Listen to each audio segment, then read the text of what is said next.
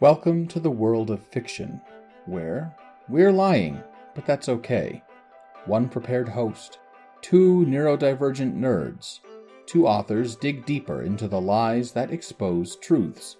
If you're a fan of fiction with a curious mind, tune in each week for discussions on speculative worlds, fandom, the industry, and creating.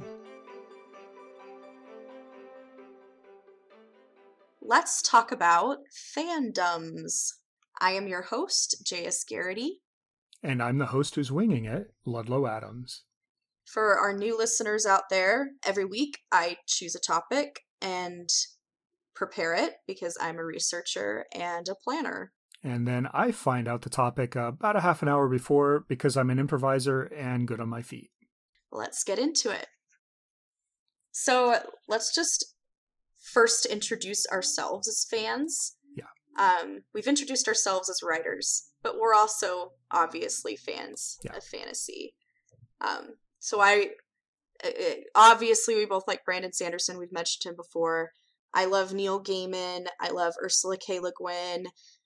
I love the Kingkiller Chronicles, Pat Rothfuss.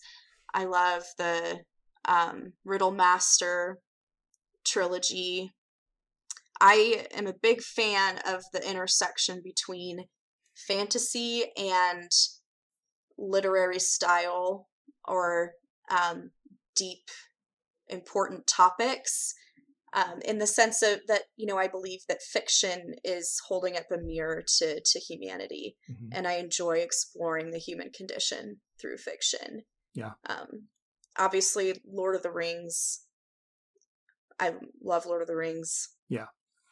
That's actually where I got my start. Well, not Lord of the Rings itself, but The Hobbit. I think when I was 6 in first grade, I checked it out of our public library. It took me pretty much the entire month to get it read, but man, I was in love. And so ever since then, if it has fantasy or epic fantasy, there's a good chance I've picked it up. Whatever sounds pretty neat, I will pick it up and read it, including some genre blended romance, in fact. So that's kind of what we enjoy. Outside of fantasy literature, we both have played D&D and other RPG games. My husband is a DM for, I think, 2 games right now, but he has done 3 at once before. and has played in them as well. And I've only ever played in his games, and I keep him on his toes and drive him nuts sometimes, but that's part of the fun for me. The joys of being married. Yep. And, I just generally enjoy all of the different facets of fantasy fandom. It's so much more than just books and movies and shows. It's really participation heavy, and I enjoy a lot of those aspects. Yeah. And so just to kind of fill in those details for me, I've obviously Dungeons & Dragons and any other role-playing game that somebody wants to throw my way, I will play it, most likely. Board games, card games, miniatures games. I'll spend, a couple of hours with my friends playing a miniatures game or something and just having a great time. And all of them have very specific fandoms, and those fandoms often have some issues. So I'm kind of excited to be able to talk through that a little bit today. Yeah, we're going to talk a little bit about the politics of some of these fandoms. First, I want to briefly overview what literary citizenship is, because I want to discuss the question of if literary citizenship extends to the fans. So literary citizenship is basically the idea that as a writer or an author or an editor, anyone in the book industry has a responsibility to support others in the industry, to be respectful, to just generally be a good person, but also to be involved. It's really important to the writing community that people support each other's work. Mm-hmm. It's not the like hermit alone in a cabin in the woods typing on a typewriter and you never talk to anyone else. Maybe it lurked that way at one point in time, but it doesn't anymore. You have to be an active participant in the community, not because somebody's going to knock on your door and get you in trouble if you don't, but because that is how you can be successful in this work, in this industry. And it's good to help each other out and lift each other up. That's why a lot of authors will like feature other people's books and other works, and it's just part of being a good literary citizen. Yeah. I would say that our species is at its best when we work together. That more than anything is what we're good at. Well, I mean, we're also really good at pattern recognition and telling stories, but it's really our ability to work in small groups, large groups, etc., that defines who we are. And I think it just makes good, practical sense. Even if you don't particularly want to be a decent person, maybe you're a little selfish or something, it makes total sense to help each other out, because then for you to help other people, they're going to turn around and help you out as well. Mm-hmm. Although you definitely don't want to try that completely transactionally, or you'll get that reputation. Right. I have a friend who is fairly transactional, and we all just know it and understand it, and we're able to work with it. But when you're asking other people for help, it may not always work out the best. Mm-hmm. It's about developing genuine relationships, and as those develop naturally and sincerely, you've made connections with people who you are willing to support and who are willing to support you in the future. Now, that doesn't translate perfectly to fandom, but I think that it's worthwhile to talk about what good fandom citizenship might look like. Yeah. Because there are some issues and especially the like really niche and super fandoms.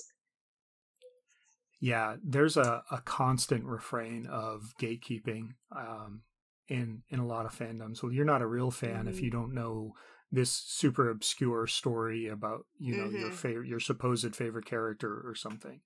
That stuff kind of drives me crazy. And then there's also the whole issue of harassment and the like, especially of young women. Yep, been there. Yeah, it can be really ugly sometimes. Well, it is really ugly. There's just no other way around it.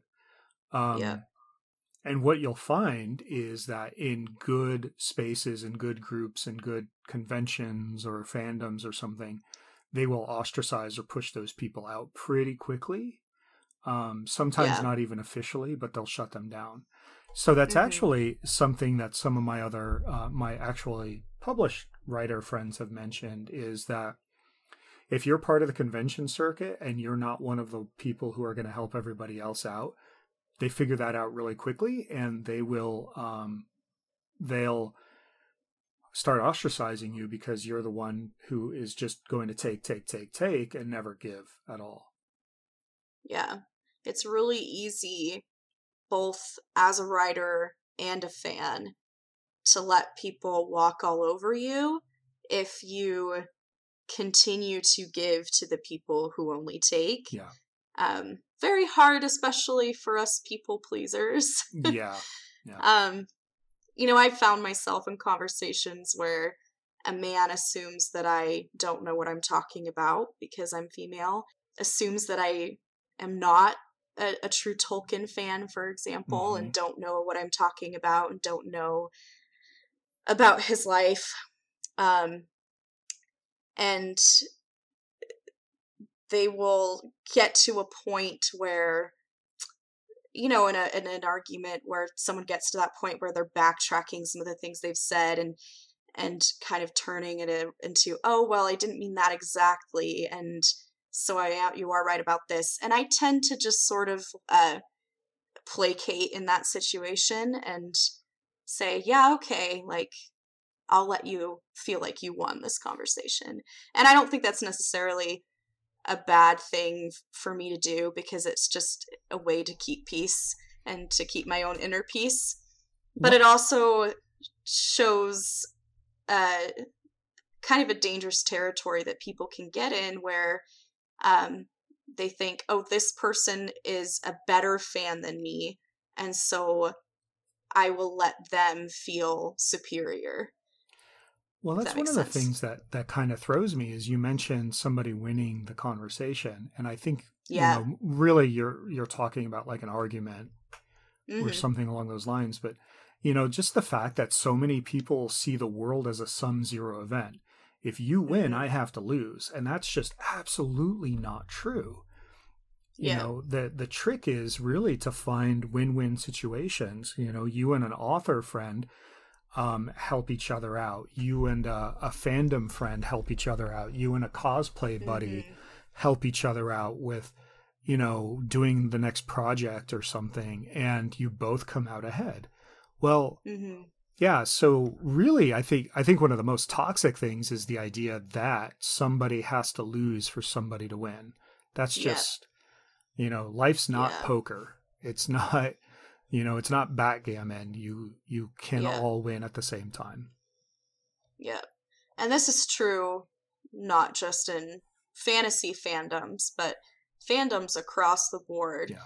Where, I mean, people feel like they have to pretend to know things that they didn't actually know because they're worried that they'll be shamed. And that's a valid fear, because there are people out there shaming others for not knowing something, or not remembering something correctly, or pronouncing something wrong. Yeah.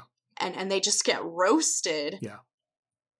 And it's just so ludicrous to me that, like, oh, you're somehow superior because you happen to stumble across this random corner of the internet where you found out this thing, and this person who didn't stumble on it is somehow inferior to you because they didn't discover it.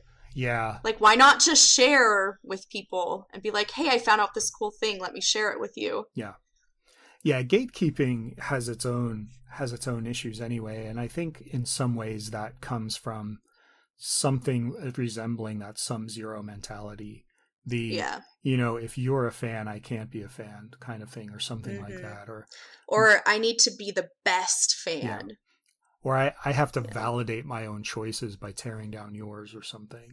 Yeah. And I just, I guess if I'm really tired and, like been exhausted for a few days or something, I might start slipping into some of these things. Gosh, I hope I don't. Not to that extent anyway. I mean, I think everyone at some point has felt superior for knowing something that someone else didn't. I think it's a really normal human thing. Yeah. So, I mean, everybody has toxic traits. Everybody's done toxic things. We're not perfect. Nobody's perfect. Yeah. But the issue comes when it becomes a culture, and it does become a culture in the fandoms. Yeah. And that's something that has to be combated. Yeah. Like, we're all going to slip up. We're all going to have off days, but there is a culture that's very prevalent. Yeah, that was one of the frustrating things for, I guess, Metallica after this latest season of Stranger Things came out, where Eddie Munson has the moment on top of the trailer in the Upside Down. There were some gatekeeping fans who were like, well, if you haven't been a fan for 30 years, and Metallica's like, I don't care if you've been a fan for 30 years or 2 hours, you're still a fan. Back off. And I thought it was really pretty amazing to see this group that obviously is pretty well known and pretty famous, and you know, at one point really did the we're tough and we're bad and et cetera kind of mentality, or presented that picture, and here they are like, no, that's not how it works. I like that. I think that was good. I wish I wish more organizations would do that. Although I think writers are typically a little bit better about that than most others. Yeah. I think another issue with that is this feeling that you have to be all in or completely out. Yeah. Like, you can't just be a fan of the one Metallica song that Eddie plays. Yeah. And you have to be a fan of all Metallica. And yeah. that's just sad. Like, that if your life is that narrow that you only have time to be a fan of a couple things because you have to be in so deep. Yeah. Rather than being a fan of a variety of things that you get in as deep as you feel like getting. Yeah. I've Tolkien fan friends who are like, what do you mean you haven't read the Silmarillion? How can you be a fan?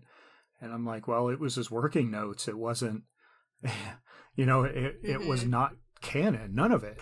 And so why would I get all worked up about having to read it and stuff?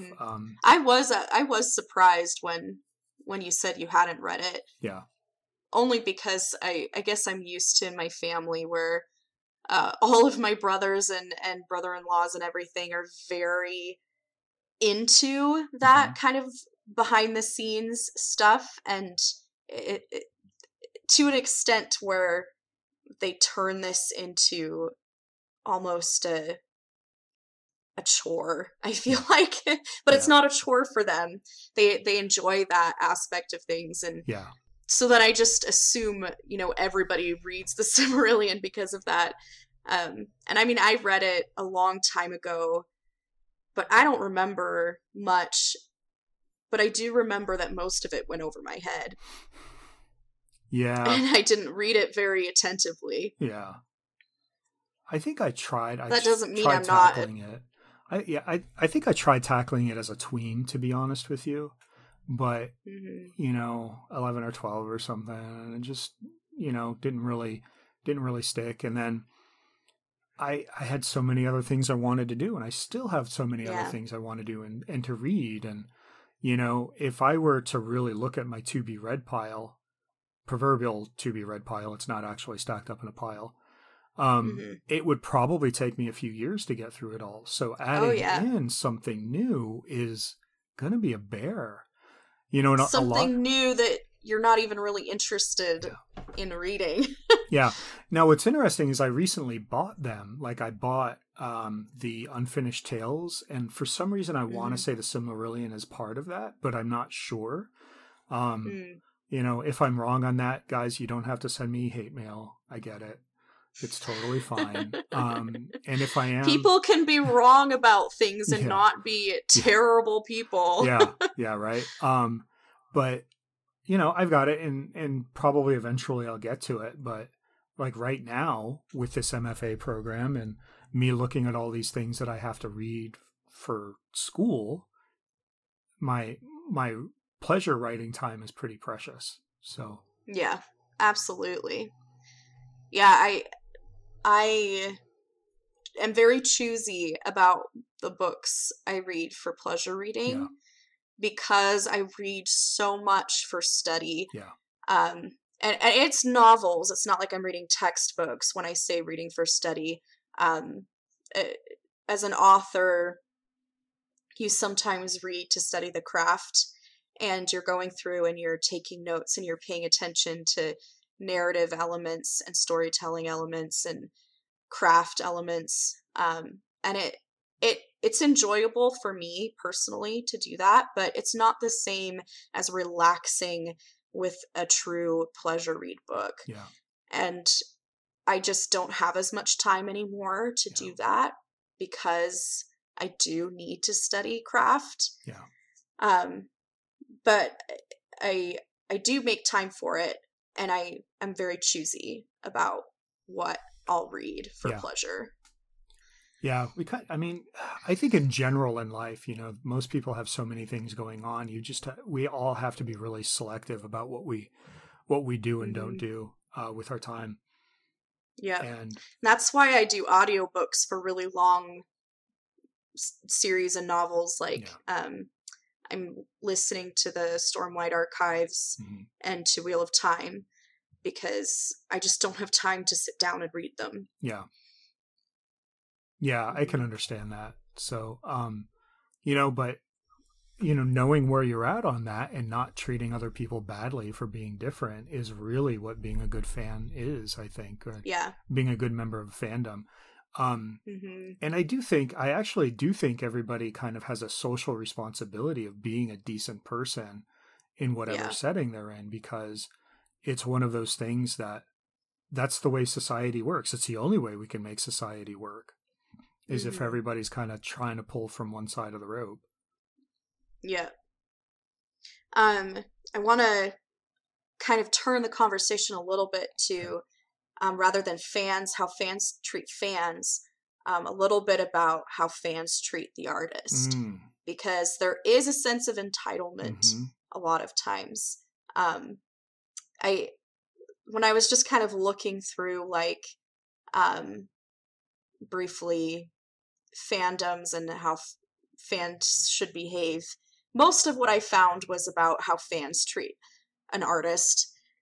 Usually music, because I think music is a huge one where people get really intense. Yeah. And there was a Vice article that was a little bit satirical, and it had like the do's and don'ts of being a fan, and the don'ts was basically like, don't kill people. Like, don't kill yourself or your family, and don't kill the artist because you're upset about something they're not giving you. Yeah. Which was obviously an exaggeration. But I think that Hey listeners, when we recorded this episode, there was a little bit of a technical issue, and we lost the second half of my side of the conversation. So we are going to re-record that part today. So I apologize in advance if there's any information that gets repeated, or if it seems a little bit disjointed. And I also apologize for the state of my voice right now. My family just moved, and I think the stress just killed my voice for some reason. But anyway, here we are, talking about fandoms again and being a good fan citizen. Yeah, this is such an interesting topic to me. I mean, you know, some fans will completely and utterly defend their favorite creators no matter what.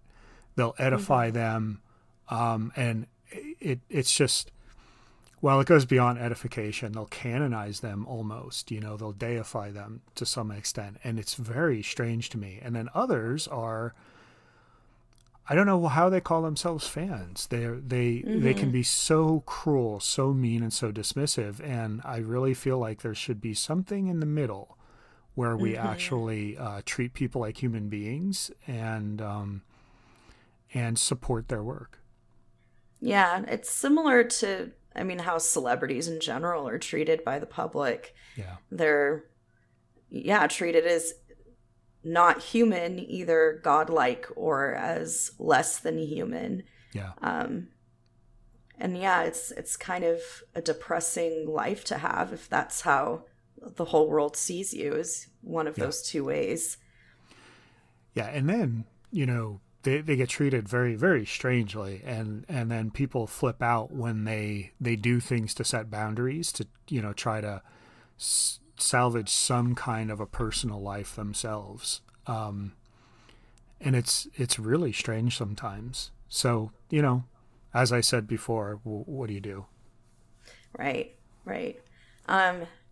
On the topic of authors not owing us anything, let's talk a little bit about fans being impatient for the next book to come out, or fans being upset with how something was written, and maybe more appropriate ways of expressing that upset than being demeaning towards the artist. One example being the Game of Thrones series and the final book that is still, as far as I know, not written yet.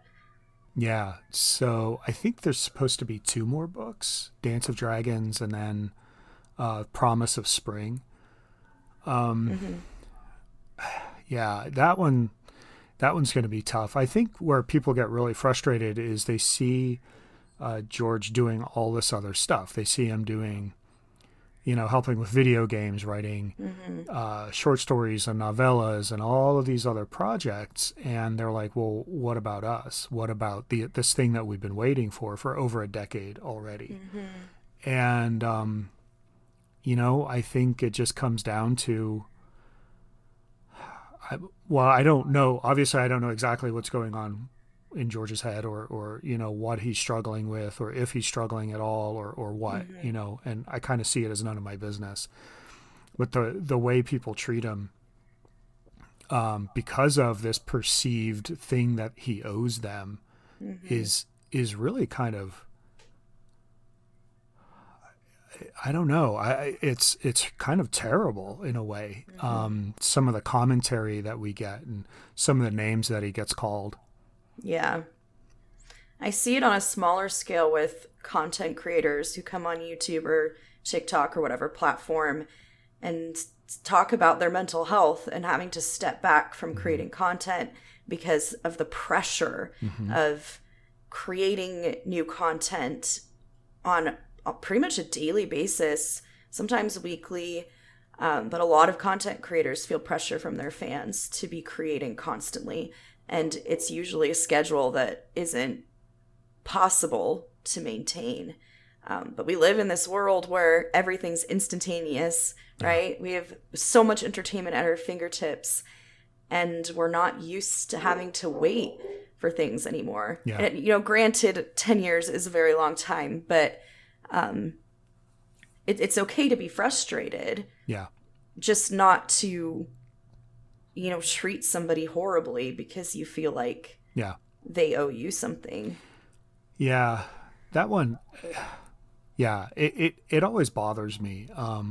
There's 3 authors that I can think of that people are waiting on stuff for. There's the 2 big ones that I think most epic fantasy fans or people in the fandom in general are going to know, George R. R. Martin and Patrick Rothfuss, of course, being the big 2.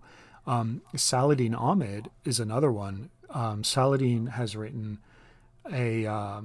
what was supposed to be the first book of a series, maybe a trilogy, that is, rather than a Eurocentric epic fantasy, is an Arab-centric epic fantasy. And it's beautiful. It's brilliant. It's really kind of gruesome at points. That's the world that he's trying to build.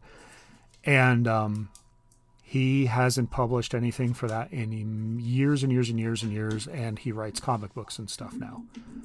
And, as somebody who really enjoyed that first book and somebody who talked with him, at a convention about where he was going with the next book and got really excited about it, I would love to see the next one come out. I would love to see the series get finished, see what happens with these characters that I kind of remember now. I think it's been about 10 years since I've read it.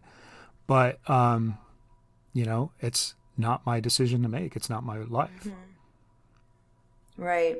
And if an author, tries the writing the novel thing and figures out that it's not where they're happy and they switch gears in their career, then that's what's best for them, and you have to respect that they're doing what's best for them and their mental health and their career. Yeah. No one wants to be stuck doing something that they don't enjoy doing. Not to suggest that or assume that that's why he switched, but if that, hypothetically happened where the next book never came out because they decided to drop that project, you can be frustrated. You can write fan fiction for it, read fan fiction for it, and feel that need to know what happens next.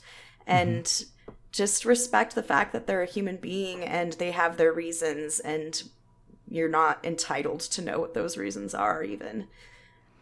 Yeah, it's really odd to me when people who have never gone through this process are like, why aren't you pushing out books every year? In the height of the Harry Potter series being published, people were raging. I would say around the third or fourth book, people were raging that they weren't getting a book a year. And people literally were saying things like, you said, you promised, you were going to do a book a year. And Rowling, of course, was like, what? What are you talking about? So, any other issues aside, with that entire franchise and the author, it really brings up a great point, or a really good example. People get it in their head when they think something, and then they just absolutely have to have that become true, or they base these expectations on something that somebody's literally made up. The publishing process alone, from starting at the point where the book is already written and completed. Yeah. There's a completed manuscript, and then the process that takes that completed manuscript to the bookshelves and to readers. That alone can take a year. Yeah. Not even including the actual writing. Yeah. And if you want shitty books, then yeah. Yeah. A book a year. Yeah. One of the later Wheel of Time books, I think maybe it was the second to last one that Robert Jordan, RJ himself wrote, did not get a full editorial cycle. It was pushed out pretty fast, and it suffered for it. And everybody knew it.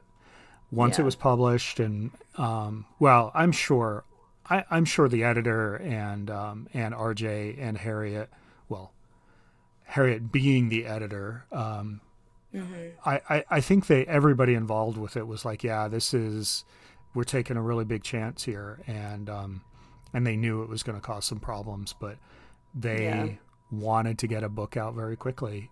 And so when the last book was finished, the manuscript was finished, there was an actual specific promise to the fandom, the Wheel of Time fans, saying this is going to get a very thorough, very full editorial cycle so that we can catch all this stuff. Sorry about last time, but...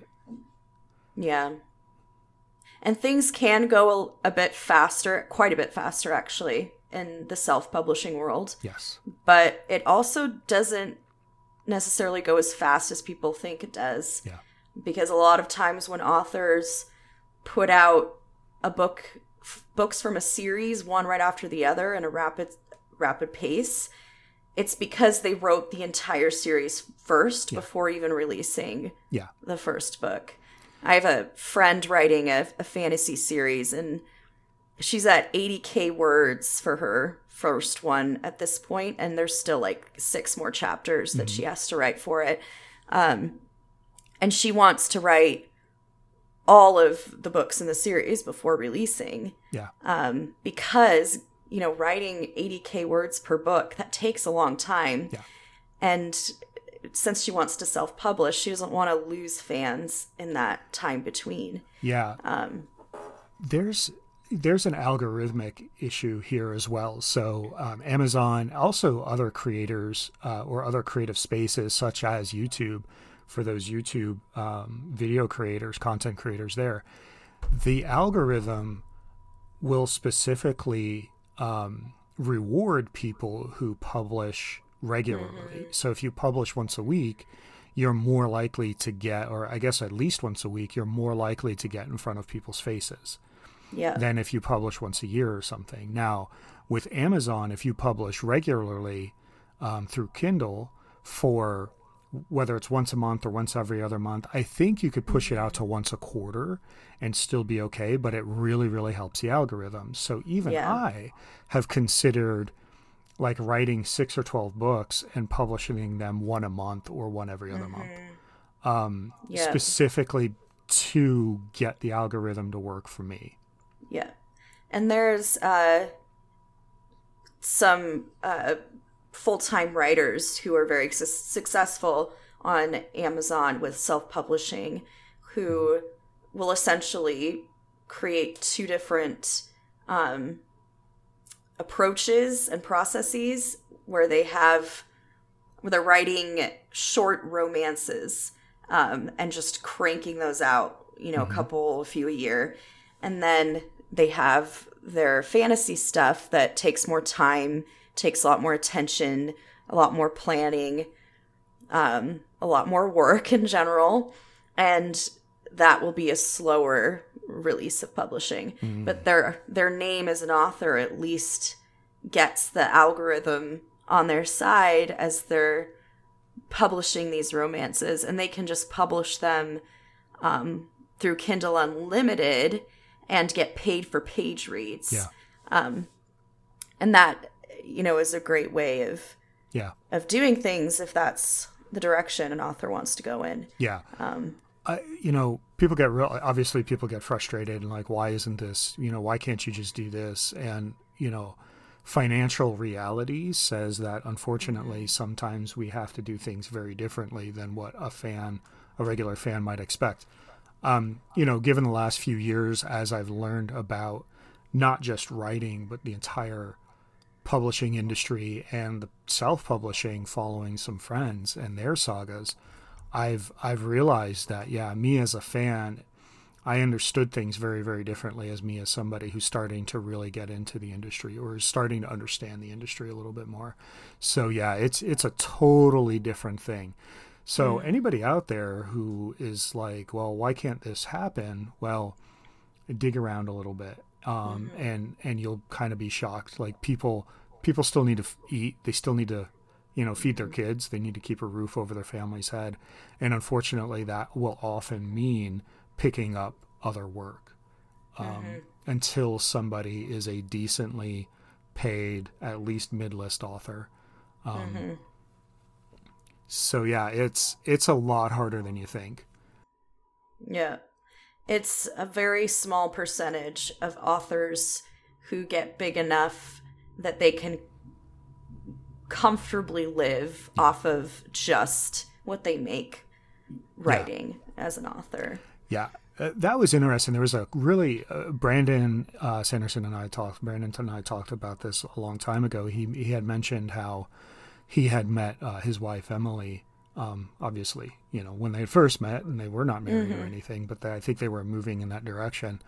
And I asked, it was like, how was that as a new writer? And he was like, I was actually already making a living as a writer, so it wasn't a big shock. It wasn't like, oh, by the way, I am a writer. I work overnight at a hotel as a night clerk, and I'm a writer, and I'm trying to make it. So I'm going to quit my job or something like that. Like that wasn't what was going on. He was already able to bring in enough of an income to take care of the two of them. And I thought that was kind of interesting. Yeah, that is.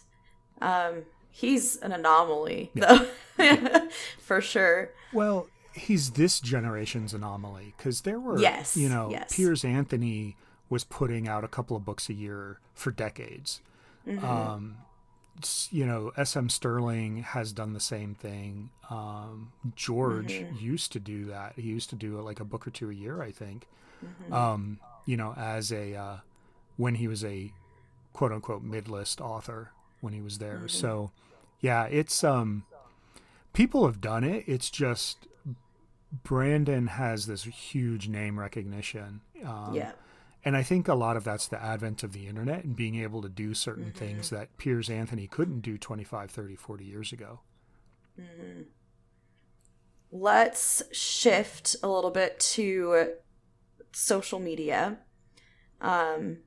technology in general, and sort of the pros and cons of that, and how that can either foster a positive and healthy fandom community or be due to being anonymous, or at least not having a face in front of you, a real person in front of you, can lead, and often does lead, to some pretty poor treatment of other people. Yeah. So my thought with social media in general is it's a lot like the internet in general, in that if you're not using it for you, it's going to be used against you. If you're not controlling it necessarily, but managing it at the very least, then you're hurting yourself. Yeah.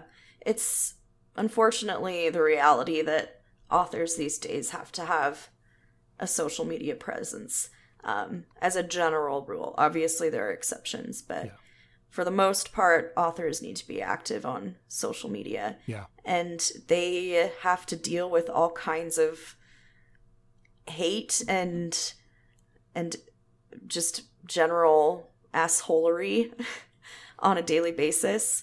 And something that you mentioned when we recorded last time is that even if your nasty tweet doesn't get seen by Neil Gaiman or, you know, one of those bigger authors that doesn't have time to read every tweet they're tagged in, it doesn't mean that your friends don't see it, and that can damage your relationships with the people that you do know personally. Yeah.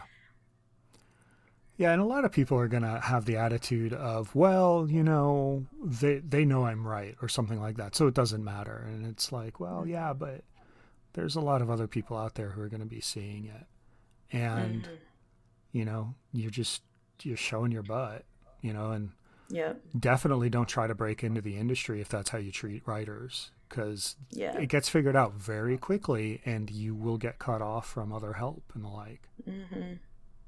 Yeah, no one wants to work with someone who could at any moment turn around and badmouth you. Yeah. It's not a pleasant thing. Yeah. I mean, I've had, you know, friends in the past who talked about other people and gossiped, essentially. And, you know, what it said to me was that there was nothing stopping them from doing the same thing to me. Mm-hmm. And that breaks trust. Yeah. Yeah, there's a thing about leadership that says if your team, if the people who work for you don't have a really good idea of how you're going to react to something, then there's an issue here. You know, there's a real problem and you're not going to be able to gain their trust. You're not going to be able to build trust within that team. And it's absolutely true. If you could go flying off the handle about something, then everybody knows at some point you are likely to fly off the handle at them. Mm-hmm. That leads perfectly into this idea of, let me just turn my page here, of a fandom mentor, and how we can, instead of having that superiority complex that we mentioned in the first half of this episode, be the kind of person that welcomes and embraces the new fans and makes them feel included. Yeah. I think that it's just, in general, the community can be very welcoming, and it can be, you know, the place where you find your chosen family, where you find the people that you can relate to.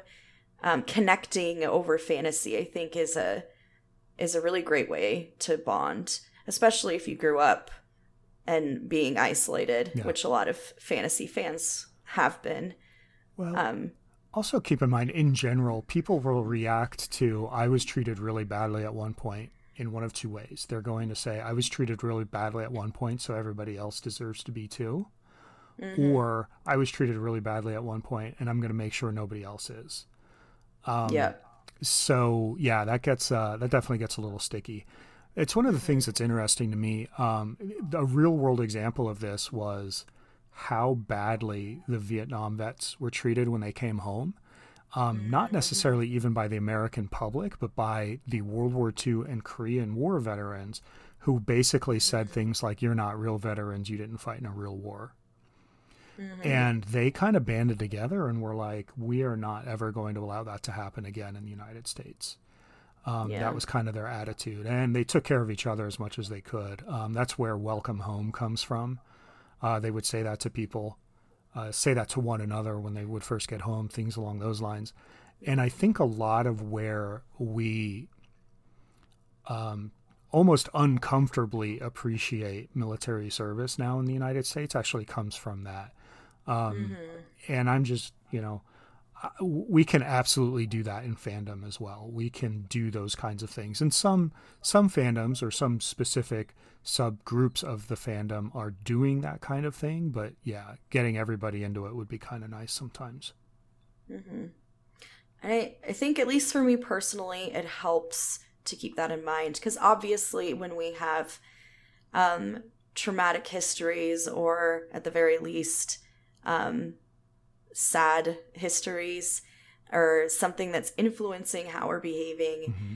we don't always respond perfectly. Nobody can respond the right way every single time, and we all mess up and make mistakes. And it makes it easier for me if I'm being treated poorly by another person, if I try to think about what has happened in their life that might be causing some of that behavior. And it doesn't excuse it, and it doesn't mean that I have to sit there and take it and let them walk all over me, which I do struggle with that sometimes. But I'm trying my best. I'm working on that. And you don't have to let people walk all over you just because they've experienced some horrible things in their life. Yeah. But it does help you to feel like, it's not your problem. It's not because of you. You're not a certain way, and that's why they're treating you that way. Yeah. It's their own stuff that they have going on. And you can, not internalize that when they're treating you that way, and separate yourself from it. Yeah. Yeah. Understanding where something is coming from does help to give context to it, which makes it easier to understand and easier to kind of get past over time. Doesn't mean it doesn't still hurt in the moment, but yeah, I agree. Yeah, I think you make a good point there. Mm-hmm.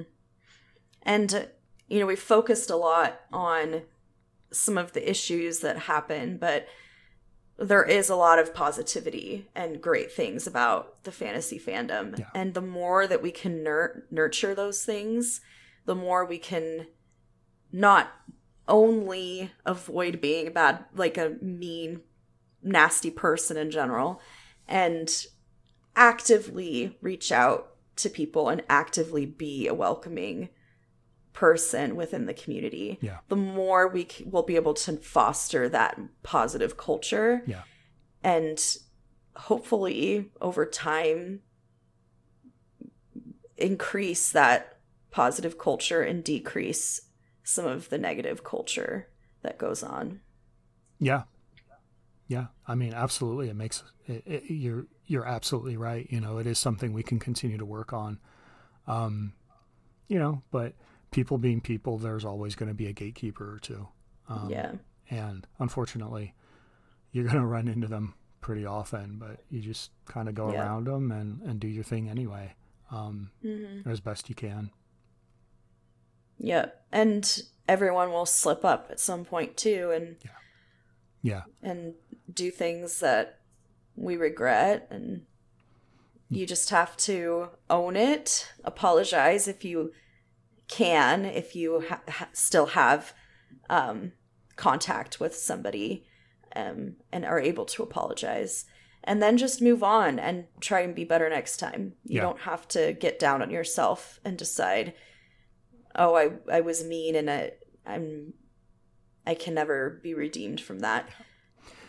Yeah, the last time I can remember that I snapped at somebody, it was bad, and I definitely shouldn't have done it. And the two people that I snapped at definitely did not deserve it. And so sometimes you just have to take a step back and say, yeah, okay, I'm the one who's being the jerk now. Great. It's my turn in the barrel. Let's get this fixed, like you said. So. Yep. And there's definitely been times where I've gotten that, I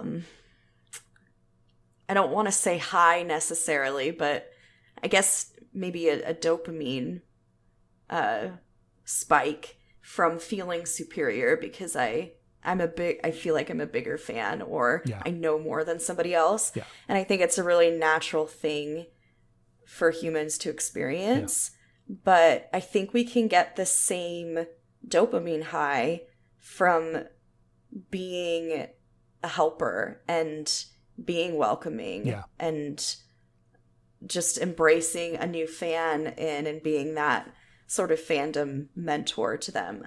And maybe possibly, I believe that the dopamine high is even better and even higher and more lasting when you do it that way. Yeah, helping to take care of people definitely is a really powerful motivator to continue to help people. I mean, it just feels good. I like helping to take care of people. It's my selfish reason for doing it most of the time. So, I take a lot of joy out of it, or from it, I guess. Hopefully I don't take the joy out of the situation. Yeah. Before we end this episode, I want to bring up something that we talked about last time, because I just thought it was a really great moment in our conversation. We talked about kindness and how it's not only the person who gives kindness and the person who experiences the kindness, who receives it, that then continue passing that forward. It's also the people who witness the kindness happening. I passed this certain road on the way, getting on the on-ramp to the freeway after I dropped my daughter off at school, or at least I used to at the old house we lived in. And it's very hard for those cars to turn right onto this road because it's very busy. And I've noticed that it only takes one person to stop and let someone through for people to start, doing that every time. So one person does it, the car after them does it, the car after them does it, and it just takes one person doing it first. And you brought up Simon Sinek and his little video on witnessing kindness and the science behind that. And we'll link that in the show notes because I did go and watch that video and it's awesome. Yeah. It's really cool. Simon understands leadership in ways that I think most people just never will. Like, he gets it. And he has studied companies and he's studied nonprofit organizations. He's studied the military and all these other things. And, he just keeps showing up to help and to serve. And that's a big part of it too, is,